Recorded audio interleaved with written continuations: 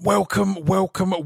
This is the Distraction Pieces podcast, episode 424, and I'm joined this week by Mark Gatiss, who I was hugely excited to talk about. I'm a big fan of Mark. He's just done so much good stuff, hasn't he? Obviously, you guys will all be well aware of his body of work. So, yeah, hugely excited to talk to Mark. And we're going to get almost straight into it. Before we do, I should give a strong language warning, because we discuss the current political state and stuff gets heated. And in fact, I'm going to give you that strong language warning now for the immediate future, because I'm also going to tell you that on Friday I've got a bonus episode with a comedian and singer called Cunt and the Gang. That's with a K. And he got to number 5 last year in the UK charts at Christmas with his song Boris Johnson is a fucking cunt. I said there was a strong language warning. And he's back this year with Boris Johnson is still a fuck. You get the idea. I'm not going to... There's going to be a lot of language in that episode, so I'm not going to overdo it here, but I thought I'd let you know in case you were into that kind of thing and give you the warning. Obviously, as Christmas is coming, speechdevelopmentrecords.com is my web store. You can get all sorts of podcast merch, Scroobius Pip merch, records, winter stuff, all sorts of goodness there. So head over there if you want to support the podcast. That'll be hugely appreciated. Let's just get into the podcast, eh? We've got a lot to talk about. This is episode 424 of the Distraction Pieces podcast with Mark Gatiss.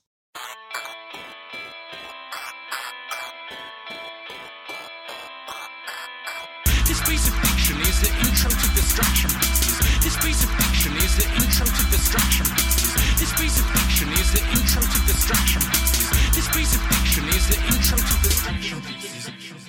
I'm here today with Mark Gatiss. How are you, sir? It's Gatiss. You must start again. I apologise. Mark Gatiss. How are you, other than my mispronunciation of your name? I'm all right. I'm running on petrol fumes and fury at the moment at the state of Boris Johnson. Yeah, I saw I read an interview with you a little while back about struggling to be proud to be English of late, and I thought with all that's going on this morning, I should reveal that we're recording this in the midst of much uproar over a Christmas party that shouldn't have been. How do you find all of these things? It's difficult to know what to say, isn't it? Because it's so cloaked in parliamentary language. Everyone knows he is a serial liar. He lies as easily as he breathes. The idea that he didn't know that there was a party going on in his own house. Yeah. And now what he's just done is thrown his entire staff under the bus. And you can't do that forever because you run out of staff. And also people. He's just, if I may use the word advisedly, a massive cunt.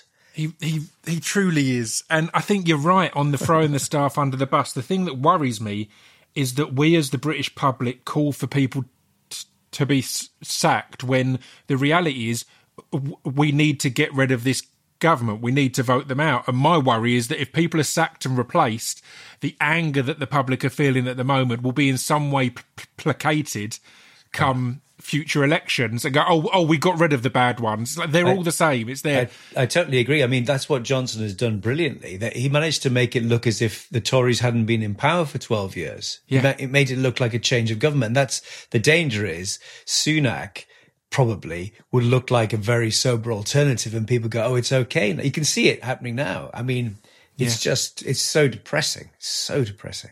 It kind of amazes me that Boris has lasted as long as he has, not from not being sacked, but from not walking away himself. It felt when he came in, it was kind of we'll do this for a bit, and then when it gets a bit much, I'll move on. But it is through his presented buffoonery, I guess, that he manages to just move on and on as if it's all a lot of jolly old fun. My surprise is that he's not got more bored. I mean, the thing is, it's clear it's a very, very hard job, even for someone as incredibly lazy as him. And I thought he might have just gone because what he's done is he's beaten David Cameron. It's literally that's all it's about. Yeah. He got the biggest majority the Tories have had since Thatcher. Therefore, his place in history, as far as he's concerned, is assured. I'm amazed he's stayed this long and not just gone back to writing stupid, lucrative articles and being a cunt. Performing his role perfectly, if anything. I, of course, want to talk to you about the amazing Mr. Blunden, available on Christmas Eve on Sky Max and streaming on Now. But there's loads of other stuff I want to talk about as well, politics and the state of our country aside. But the perfect point seems to be a show that we did together. We didn't have any scenes together, so you don't have to panic and go, I don't remember this guy at all. How awkward is this going to be? But Taboo was a show that I was part of, and although we didn't have any scenes, I was extremely excited to see your name on the call sheet on one of the days, because I'm a fan of your body of work, despite my inability to pronounce your name. So, like, how did you find that as a show? What drew you to it? What was the appeal? How was it for you?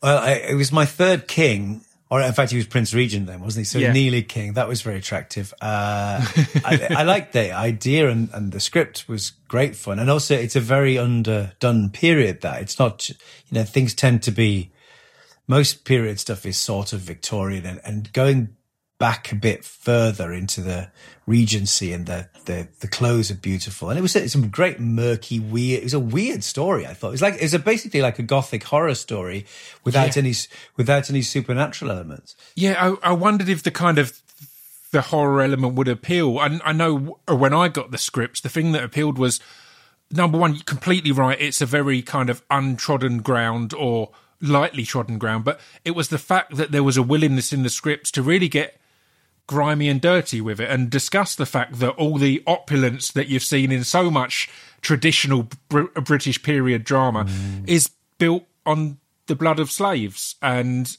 all this kind of, which wasn't really covered previously. I haven't seen covered much in British period type BBC stuff. The East India Company stuff was really fascinating, and the fact that they were this kind of, basically like a sort of corporation now. They're like the sort of evil Apple, aren't they? And it's extraordinary the power they had. I thought it was great fun. I mean, the only thing, the best thing for me was all my stuff was with Jason Watkins, who I absolutely love.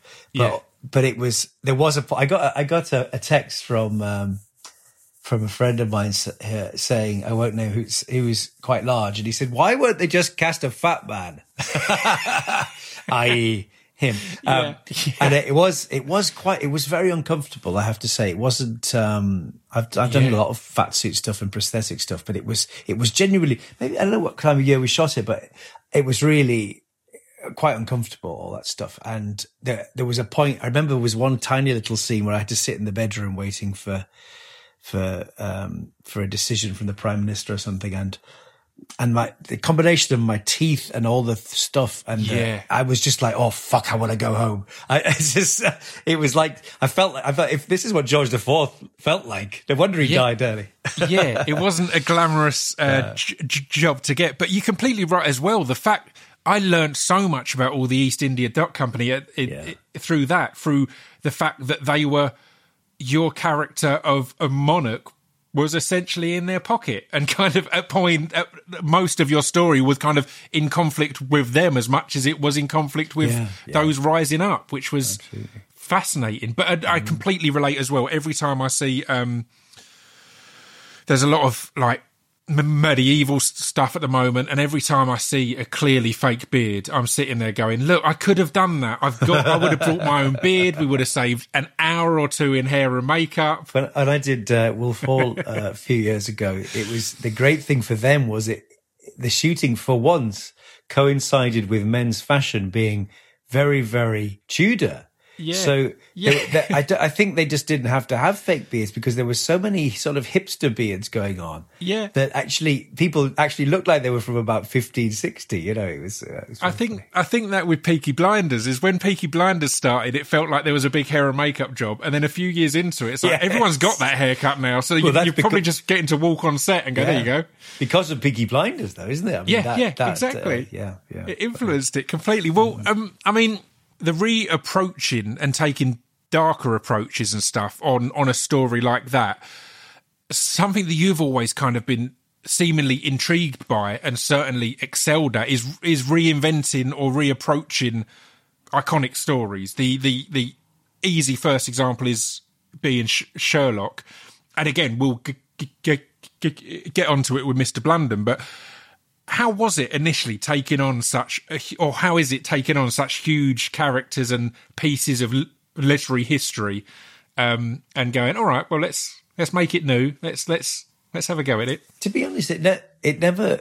I don't want to sound sort of complacent about this, but it never bothers me that, because the thing is, if the property or the character is robust enough to have survived, then it doesn't really matter what you throw at it. Yeah, because it's not. I mean, I've seen a couple of people saying, "Why are you remaking The Amazing Mr. Blunden?" We'll come on to that. But the thing is, no one's going to burn the original negative. Yeah, and if you don't like it, then that's fine. But I don't like that kind of closed-mindedness, and particularly with great iconic things like Dracula or Sherlock Holmes, which have been reinterpreted so many times. Yeah, it's not the end of the world if you try something different with it, But interestingly, with Sherlock, we saw it really much more as a restoration, and that was because, well, the initial idea came from the coincidence, the fact that we were having another Afghan war, and in the original story, Dr. Watson is wounded in Afghanistan, and it was like that was how it started, and then, but. What Stephen and I wanted to do was go back to the stories and really get down to what it was, which is a sort of flat share. It's a flat share comedy and with adventure. And it was amazing how many people to this day who think tons of what we put in was actually, that was Conan Doyle, and they thought it was just us sort of riffing on it. And you go, no, look, it's all there. So I think sometimes this happens, that when a story is very familiar, there's a sort of echo of effect, and they end up remaking the echo of the echo of the echo. Yeah. And then sometimes, which is what I'm doing with Christmas Carol at the moment on stage, if you go back to the source novel, you discover it's far more radical and startling than the version that maybe you've seen on TV 100 times, which has become a bit more chocolate boxy, Completely. And I think we see that in the world of social media a lot, or in the modern time of social media, is so many people have a vague knowledge of things because we've caught it here or caught it there, and don't actually know what's below the surface. So I can completely see how you're going, no, this is, I appreciate you heaping praise on us, but this was all in the book. It was there. You just didn't know that's how it went. So let's talk about The Amazing Mr. Blunden then, because I spoke earlier of Peaky Blinders affecting haircuts and men's fashion. You've taken a book that was out of print for a good 30 years, was kind of a hidden, a collector's story as such, and now it's being re-released because of the, in line with the film and everything. So how was it to approach this, and what made you choose this as a story you wanted to bring to life again? Well, it's the film for me. You see, I saw the original Lionel Jeffries film when I was about 7 at school. It was the day we broke up for Christmas, and I remember it so vividly. And it pressed all my buttons before I knew I had buttons to press. If you know what I mean? It's time travel, it's ghosts, it's funny, it's scary, it's very melancholy, and it's very moving. And it's just, to me, the perfect sort of family film. And it was made very much as a sort of companion piece to The Railway Children, but it's just not as well known. Those who do know it adore it, and that's why it's like a precious thing for a lot of people, including me. And then, so when I was approached with the idea of doing a new version, it initially felt heretical to me, but I reread the book, which I hadn't read since I was a teenager. And the thing that struck me most is that the family in it and the kids in it are from the present day. The book is set in the present day. And so going back in time 200 years had a much more of an impact than in the original film, because it's set in 1918, and it's a sort of double period movie, Yeah. Anyway, the original film, to me is just utterly wonderful. But I thought this story is really good, and it needs to be represented to a new audience, and that's, you'll get an audience hopefully on Sky at Christmas time who will not watch a 50-year-old film. And that's just how it is, So once I'd decided it was worth doing, I approached it with great reverence, but also utter joy, because it's been a wonderful experience, and really everything I hoped for. The kids were fantastic. The weather was amazing. We only had one COVID shutdown. Amazing. And I think it's really good. It's been lovely, a lovely thing. I think you're completely right there, but before I moved into acting, I did music, and there was always that thing if you put a new album out, and there'd be a certain amount of people going, I preferred the first album, and I always wanted to say, we didn't burn it over it. That still exists. It's still there. You've still got that. I've not snuck in your house and replaced it with the new record. So again, I think that approach is far more positive of going, right, well, I love the original. Now let's have a look at this new version. I can only watch it so many times as well. What was it? Noel Coward said his advice for life was work as hard as you can and don't pay any attention to what people say. And the truth is, you just have to do what you have to do. And the judgment of criticism or history will say what it likes. When we did the third series of The League of Gentlemen, was very different. It was the sort of anthology one where it was a single episode, and that the climax of each episode tied up into this big accident. And at the time, people hated it. I mean, I can't tell you how many people. Right. They just couldn't bear the change. And it was like, well, we wanted to do something different. It was up to us. It was our show, And now, routinely, people tell me it's their favourite one. I mean, it doesn't matter. I don't mind. It just sometimes takes 15 years for people to make up their mind. But I find that very interesting. For it to click. Yeah, definitely. How did you find that period? Because The League of Gentlemen didn't feel as if it was written to be a mainstream show. Because, it's such a mix of comedy and horror and strangeness. It felt like it was written by people who wanted to make this amazing thing. But when something gets so big, you then start to get that greater exposure and greater criticism, I guess, or you're under the microscope more. So when you continue to do what you want to do, it's like, well, that's not what we wanted. So I'm sorry, this is ours. I don't think anyone ever sets out to be small. We just, what we absolutely wanted to do was we just did our own thing, and that's it. Just what made us laugh, and then it did become very, very popular. And I think you just have to resist that sort of external pressure, because I do remember there was a funny thing in the second series. We got some money from America to co-produce it, because the first series had been an unexpected sort of hit on some cable channel, and in the end, it was just impossible to have anything to do with them, because they were suddenly sending notes, and the point of it was, I remember one was like, what is a spot? Is it like a zit?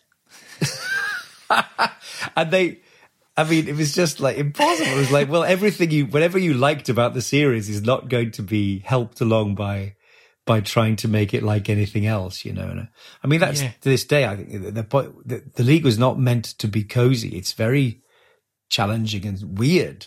And sometimes I glance back at bits on the telly, and I can't quite believe it. We did it. It's, but that was the point of it. It wasn't meant to be a Tuesday night sitcom in that sense. Yeah. Well, how was that kind of complete parallel on something like The Amazing Mr. Blunder then? Because obviously you've acted in loads of big things and written loads of big things, but this is certainly one of the biggest projects you've directed, right? So how was that, bringing it all together and finding the right tone and making it your own, again, particularly with such a reverence to the original? Well, it is the biggest thing I've directed.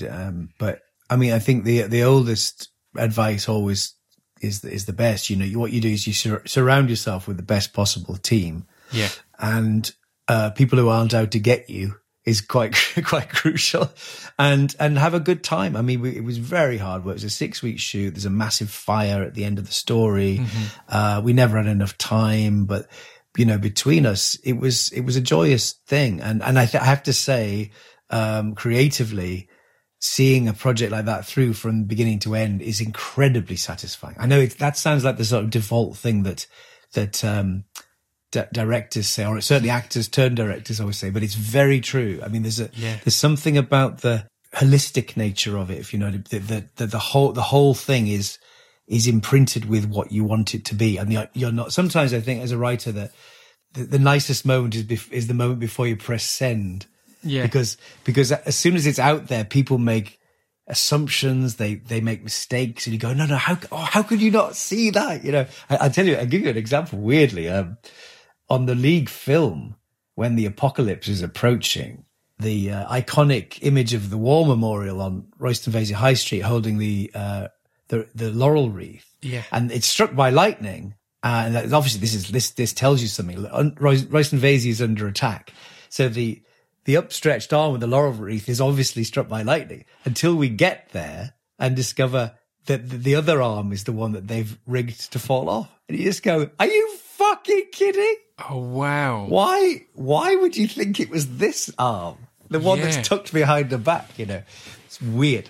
So sometimes, but that's just what happens, as it were, in the fog of war. You know, you think you've agreed to these things in a dry room in Soho 6 months before, and then you turn up on set and it's totally different. That's fascinating, isn't it? How much is truly on the page and how much you assume is on the page because you know the characters and the story so well. Yeah. You could have just kind of like, all right, I thought that was obvious, but it was not. You know, as a reader yourself, you skip things. It's inevitable. I mean, you just have to be very careful. I learned a long time ago from Russell T Davies about the importance of pagination. And if you have a big block of exposition, break it up, for God's sake, because people will not read it. And everyone is looking for an excuse to put that script down. Yeah. And your job is to keep them reading. And it's full of cheap tricks. Script writing is full of cheap tricks, cheap hooks. To stop people from looking out the window or checking their phone. Do you enjoy that part of the process then? It really interested me saying that sometimes the best part is just before you press send, because I've had a thing where in lockdown I've got so many scripts kind of shorts and other bits worked on, and now we're potentially seeing an end of it depending on how our government continue to mishandle it.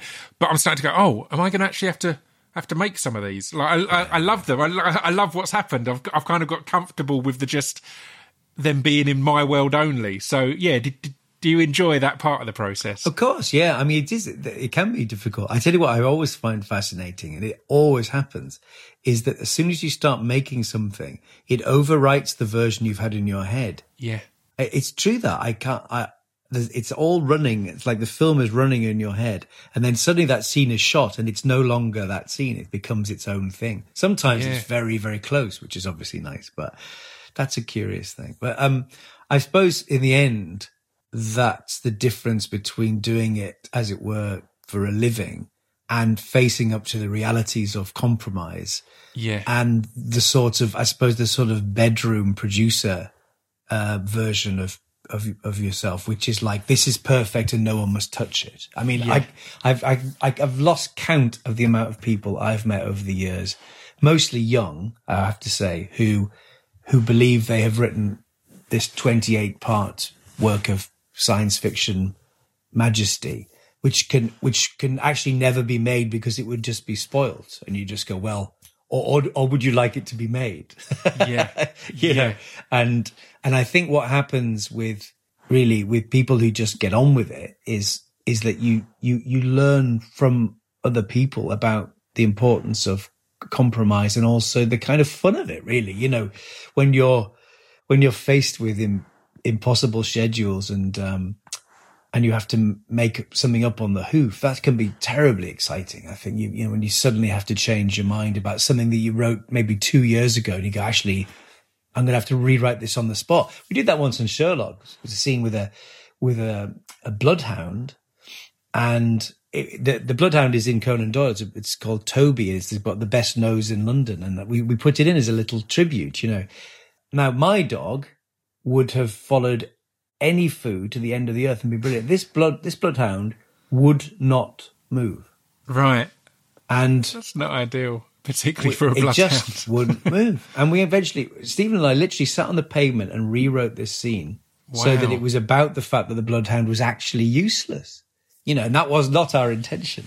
But there was nothing else we could do. I love that. I got advice once off Jimmy Iovine, because he's someone who struck me in the music industry. He just seemed to move from so many different things and change his direction so often. And he just said, cast your life carefully, because if you surround yourself, as you touched upon earlier, if you surround yourself with the right people, you don't mind notes and criticism and advice because you respect them. So it's kind of, it's not that scary thing of, but this is my baby, I don't want anyone to touch it. It's like, oh, I want Stephen's input, for example, or this person's input, or whomever else. Absolutely. And that's why no one resents notes from people they respect. What you get cross about and crotchety about is when you think this person doesn't know anything, or they don't know what a spot is. Yeah, say.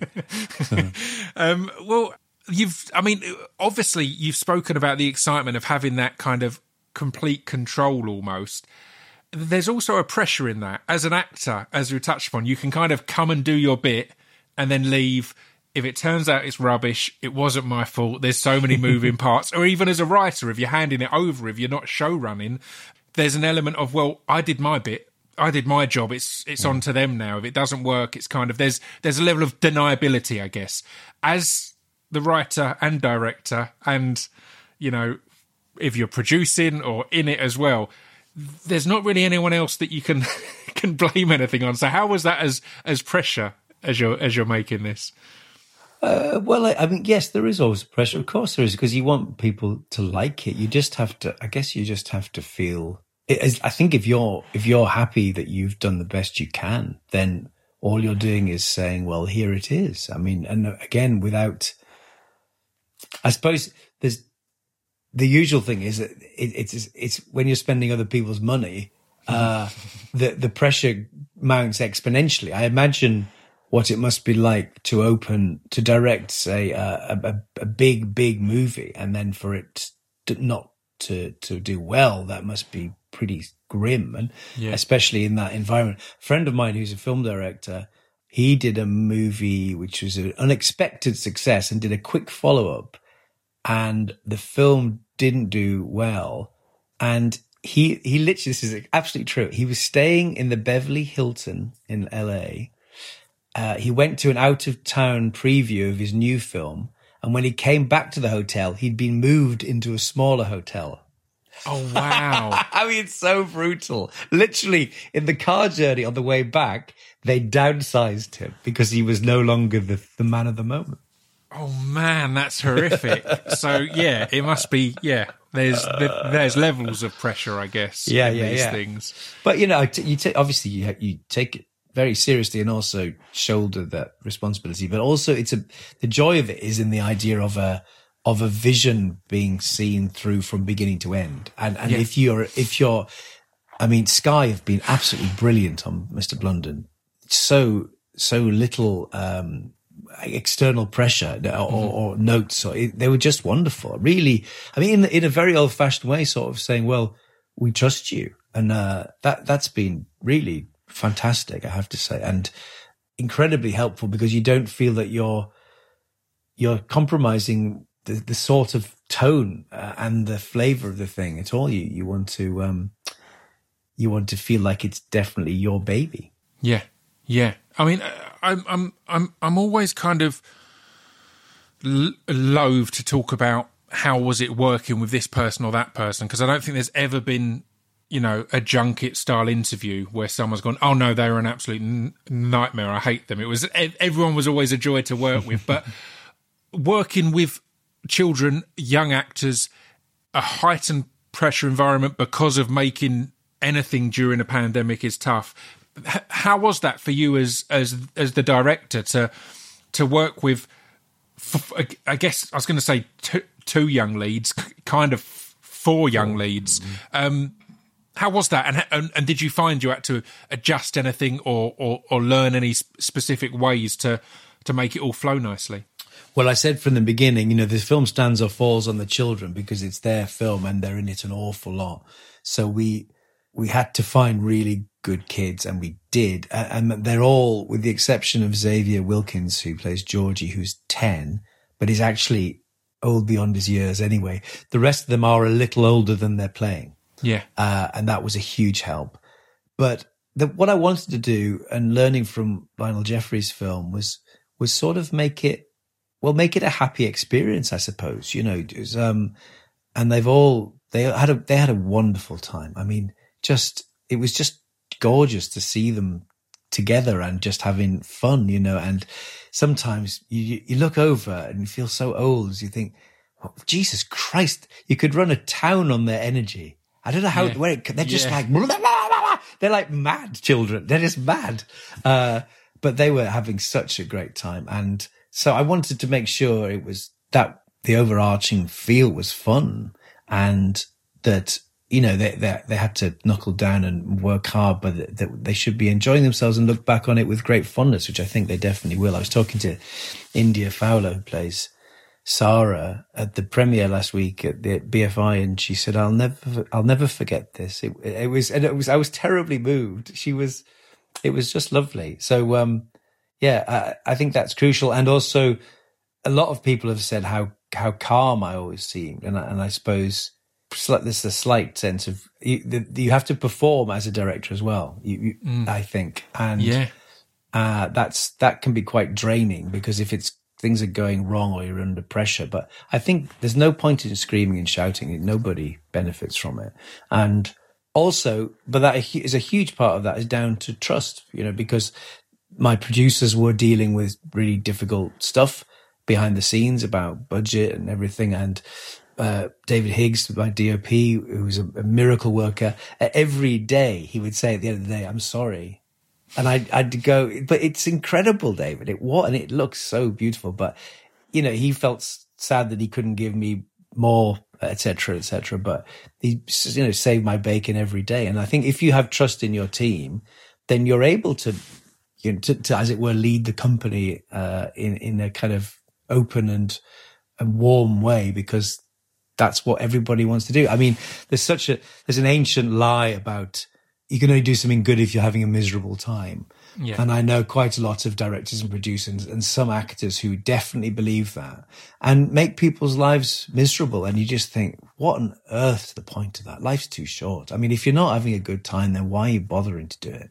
I completely agree. And it wasn't until I kind of started, I moved into acting and that I kind of saw that, I now understand why certain people always work together, like repeatedly over the years. It's because they're nice to be around and they enjoy being on set together. And if you're going to commit 6 weeks, 6 months, a year, whatever it is of your life, you should be going there and enjoying it, or you should be hoping to go and have it feel fulfilling. And as you said, with your one of your young cast, I'm going to always remember this. You don't want to be remembering it for the wrong reasons. But exactly that. I remember watching films with my dad, and he loved Westerns. And I remember even as a very small child realizing that John Ford always had the same people in his movies.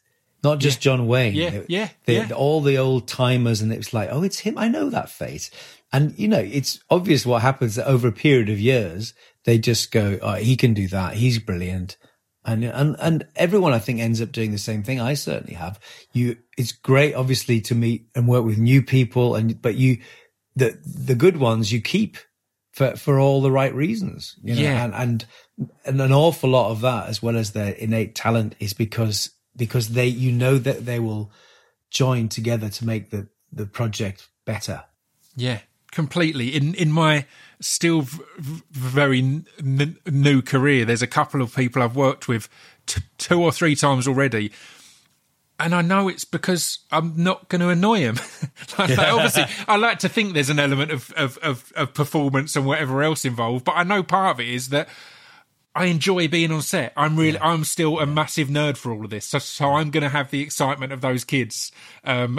But as a grown hairy man. So yeah, it's an interesting one. Well, another thing I wanted to ask you about was the decision making and pressure on doing a modern version again of an older film that will have some kind of After Effects and we live in a time where you can do so much after the shoot that people often don't want to do much in camera, live effects and things like that. So how was that kind of finding the balance and deciding how you wanted to approach this? Because it is a supernatural story as such. So there's going to be after effects and tricks. So how was that to find the right balance there? Well, I'm a big fan of in-camera effects. And so the fire is largely real.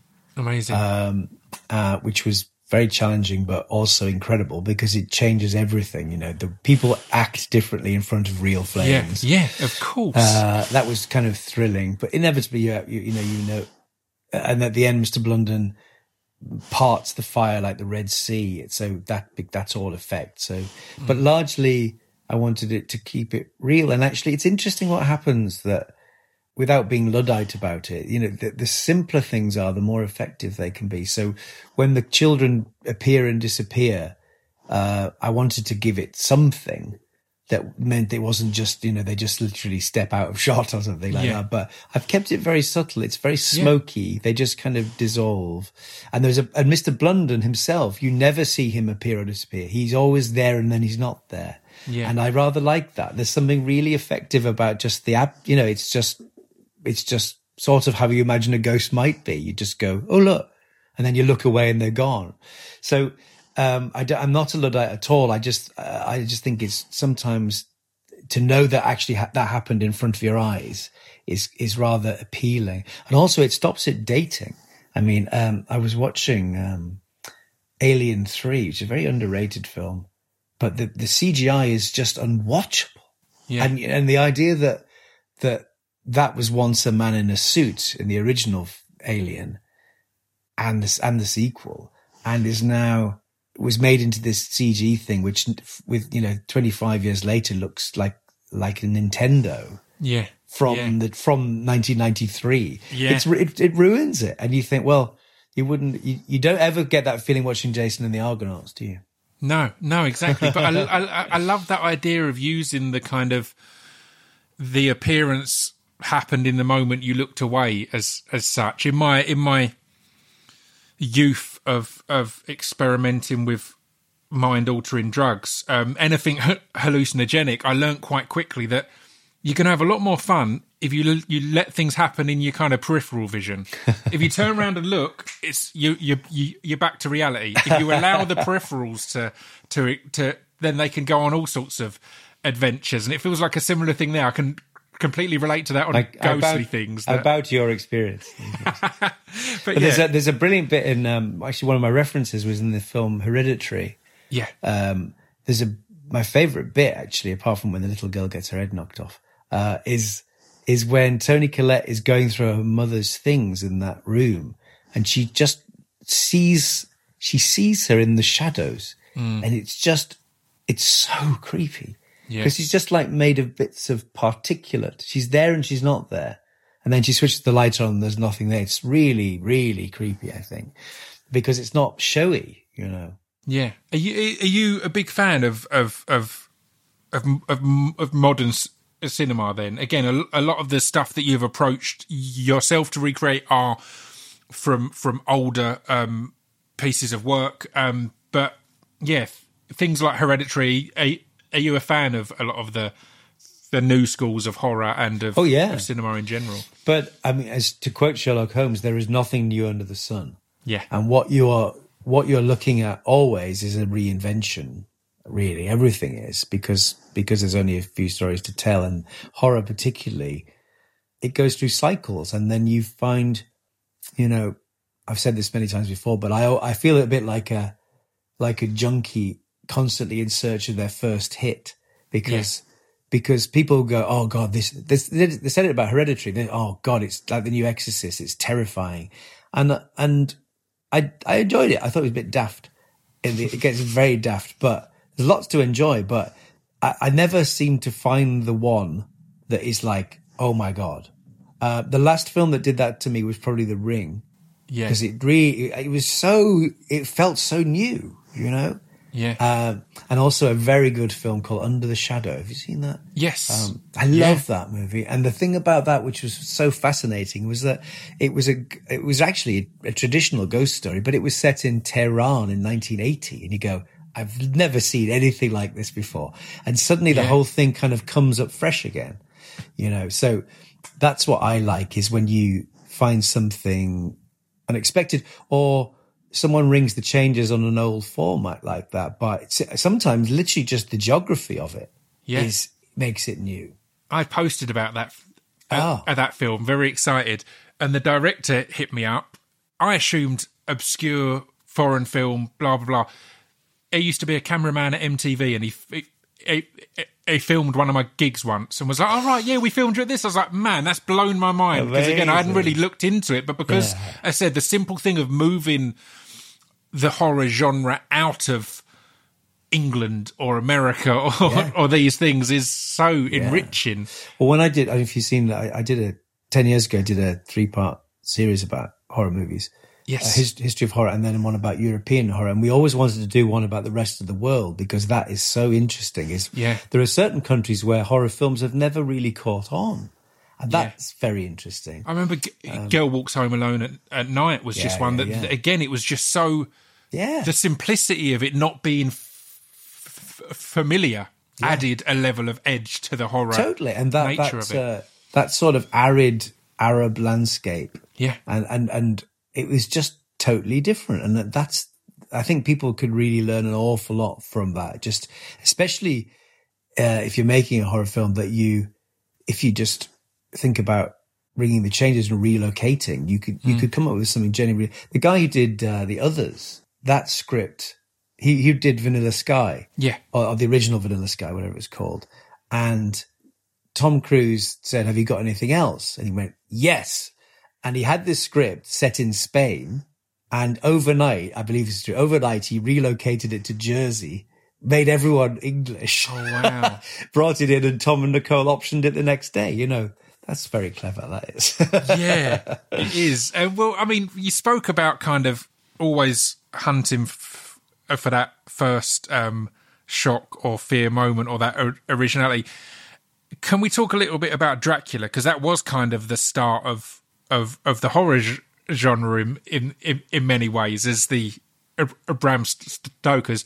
How was that to take on, and how was it again to take it on a journey to the modern day? Because that's what blew my mind about it, was just how seamlessly and wonderfully and unexpectedly it took those turns and took those jumps and movements to go, here we are now, without it feeling like I always worry when there's like a come and see the hip hop Shakespeare. It's like, let's not come and see the hip hop Shakespeare. Or indeed one of my favourite films, which was Dracula AD 1972. Yeah. But well, it was you know, we thought we had an opportunity to do something rather exciting, which was sort of make the first one like almost like the most concentrated Dracula that ever been, largely from the first third of the book, which is the best bit and is a real page turner, which is Harker trapped in the castle. And then I'd always thought that the ship's journey to England is one of the most exciting bits of the book, and is never done. And it's such a clever idea because it's told in the form of a captain's log. And it's such a great idea. And I thought, we thought if we expanded that, we could maybe do the whole thing on the boat. And then it's like, you know, Death on the Nile with Dracula. And then we thought, and then what if there's a twist that we see the coffin sink to the bottom of the sea, but we don't know how long it's been there. And then when he finally gets to Whitby, it's actually the present day. And so it fell quite naturally into 3 sections. And again, it's about tackling that novel and doing all your favorite bits, as it were, but equally trying to do something new with it. So for instance, on the Demeter, on the ship, when Dracula turns up for dinner with Catherine Schell, I literally wrote, he's dressed in the full Lugosi, because it's like, well, what chance? We never get this chance anymore. But he's actually a European nobleman dressing for dinner. So he has white tie and a little medallion like Lugosi. It was irresistible. But then equally, I was excited by the idea of the Lucy story, which is, of course, very gothic, being in a sort of much more modern, rather grim setting. So it's about crematoria and people and a big modern graveyard, not about the gothic trappings. So it's, you have all the fun of the fair, but equally you can have fun and excitement from ringing the changes, as I say again, and trying something different. Interesting. I love that. Well, I mean, I also want to know, how was it when you found your count as such in Klaus Bang? Because I thought his turn was amazing. I loved him in the square and in the bridge and things like that, but I wouldn't have predicted him at all as Dracula. And then just, I thought it was amazing. How was that moment of going, yep, I think we've got it? Well, it happens occasionally when you look. It happened with Andrew Scott on Sherlock, when you just kind of go, oh, hello, this is something else. And Claes was our casting director, Kate Rhodes James. We said we don't want anyone British. We want the impossible, which is someone in their 40s or 50s who's not a star but is Dracula. And is really good. Is that all right? And there was a short list, and she ringed Claes's name and said, I think he's well worth looking at. And then we watched The Square. Yeah. And you just go, oh my God, it's Dracula. Yeah. It's Dracula / James Bond. Yeah. And so that's how it happened. And, it was a very interesting process, that, because luckily there was no pressure to try and get a name, which, would have changed the whole thing. You get a sort of, people obviously bring baggage, don't they? Bring baggage to it. Mm-hmm. And so if say, if Benedict had played Dracula as well as Sherlock, it would be, it's not the same. So there was something wonderful about that. And also because one of our favorite versions is the Louis Jourdan version from 1977. And, Louis Jourdan is definitely French. He's not Romanian. He's not Hungarian. Yeah. But what he is other. And Claes has a very similar thing. You can't really work out where he's from. He has this extraordinary face, which is very much not an English face. Mm-hmm. And he brings all that with him. You sort of believe that if you went to Transylvania now, you could easily find that he was living in a castle and it would all just happen again. Yeah, completely. So I guess as we start to wrap things up, what is left from your youth to choose to take? Because I know you loved Sherlock and you loved Doctor Who and Mr. London, of course, and horrors, which I'm sure Dracula played a big part in your love of horror. What is there anything else that kind of sits there as still there's that one thing I would love to get my teeth into? I don't know. The trouble is, it may look like it, but I'm not set on remaking everything from my childhood. It's at all. It's just the way it's fallen, and also the truth is, it's very hard to get things commissioned, and inevitably, if something has an existing IP, it makes people sit up. When we pitched Dracula to various American networks, absolutely every single one of them perked up when we got to the end of episode 2 and said the sound of helicopters, because what they were interested in was like, oh, that feels different, Yeah. So, it's not like a checklist of things to go through at all, but it sort of just depends what might come up, I suppose. For instance, I've just done another M.R. James for Christmas, which is a dream come true, but it's a story that hasn't been done before. And to me, it's very important to try and keep that strand alive by doing new stories and other writers and also things that aren't as familiar, So it's really a battle between trying to get things off the ground which are less familiar, and then sometimes people going, well, would you like to have a go at this, etc. Having said all that, it's obviously James Bond. Of course. Well, I mean, we started this conversation off about how hard it can be at times, kind of, to be at the moment to be proud of being English or British. And it's occurred to me that where we can continually find that pride, because repeatedly the more I learn about history, the more the stuff I was taught at school to be proud of isn't anything to be proud of either. It's a history of pillaging and ransacking. But what we can seem to continue to be proud of is our art. You know, Bram Stoker was Irish, Arthur Conan Doyle Scottish, and so many amazing English writers and Welsh. So do you enjoy that element of kind of reveling in Britishness as such? Of course. And what I was trying to say in that interview really was that the thing is, it's always complicated.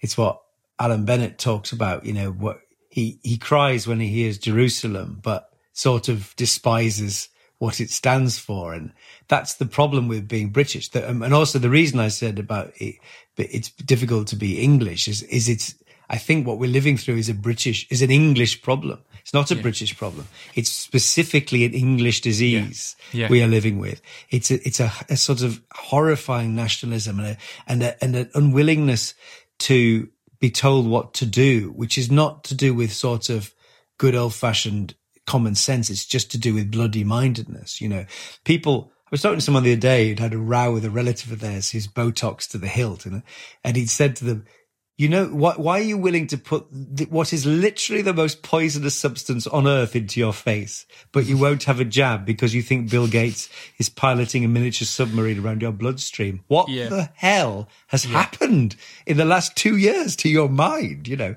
people have gone nuts. So I am very proud of British art and what we are all capable of. It's just at the moment we're in a very sticky situation with the whole thing.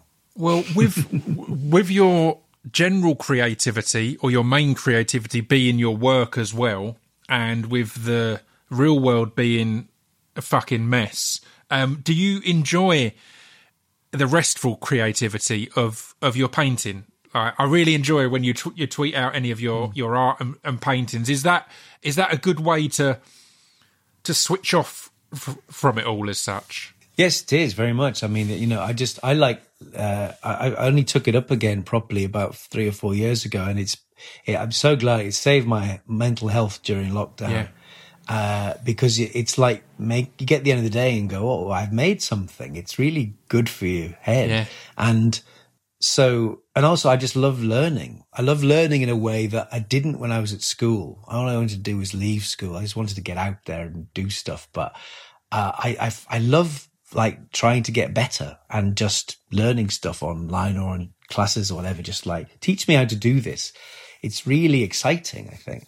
But it's a creative act that is different because it's less pressure, but also it's not your main thing. I mean, I suppose everybody needs a hobby. I think it's really good for you because you approach it in a different way. It's obviously channeling the same sort of creative urges, but it's not your job. And therefore, you know, sometimes when I really would like to paint more than do anything else, I have to think, no, this isn't my job. Therefore, I have to do my job. Yeah.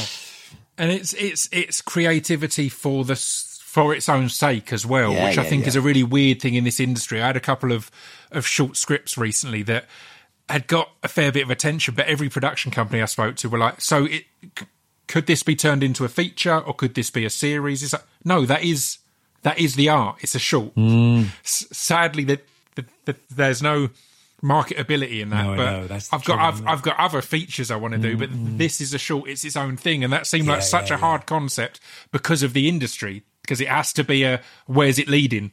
Jeremy Dyson and I once pitched to some big film executives with this idea we'd have forever, which was called The Final Voyage of Sinbad.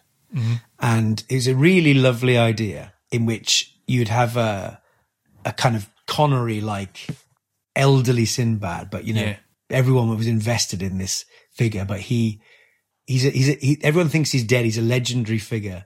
And then he's found, or a young sailor finds him and he's a monk but he has no soul. And it was taken from him by a wicked magician years before. And so this young sailor reunites Sinbad's old crew for one last mission.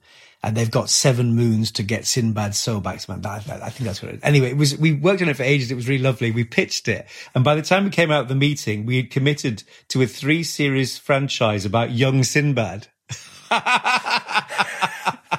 I remember thinking, I'm sure that wasn't what we went. Yeah. It never happened, but that was the point. It was a valedictory story. It was the one last time. It's like the Magnificent Seven. It's old men on a mission, and suddenly it was about a 21-year-old Sinbad realizing you're going into a big exec. Yeah. You are pitching a franchise. It's just the last film in a franchise. I really appreciate you taking the time. As we wrap things up, what's ahead, I guess? Is there anything that you can talk about, or anything that, I think a lot of people, particularly in an industry that often refuses to acknowledge the idea of time off or family or pausing, I think the pandemic has made a lot of people kind of readjust what they want to focus their efforts onto and their time. So, what's ahead, I guess? Well, I'm exactly the same, but I've had a crazily busy year. I mean, after last year, this year has been nuts, partly because of things which were supposed to be last year moving to this year. But I finished Christmas Carol on January the 9th, and then I do have a bit of time off. I'm writing a big thing, which is ongoing, but the next big thing I've got is I'm directing Stephen Moffat's first play at Chichester. Oh wow! In May, which is called The Unfriend, and that was meant to happen 2 years ago, so that's been postponed twice. So I'm just living. I'm living in the past. I tried desperately to get past all these old projects. Yeah, but I'm very excited about it. It's very, very funny play. Very funny. I love that. Well, I look forward to it, and thank you for your time. Thanks, Grievous. Bless you.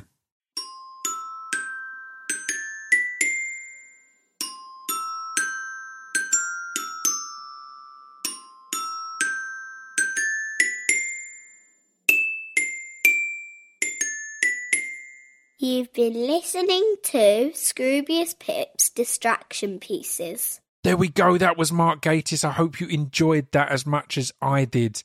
I mean, we've discussed a lot of stuff there. He's given you a lot of stuff to watch and enjoy. So I hope you do a lot of that over the Christmas period. I'll be back on Friday with a bonus episode. As I've said before, every week in December, I'm doing 2 podcasts for you lot, because I know a lot of people are stopping their podcasts as we get to this period. So I thought I'd fill that gap if you need it filling. So until next week, stay safe and stay sane. Ta-ta. Not next week, Friday. Bye.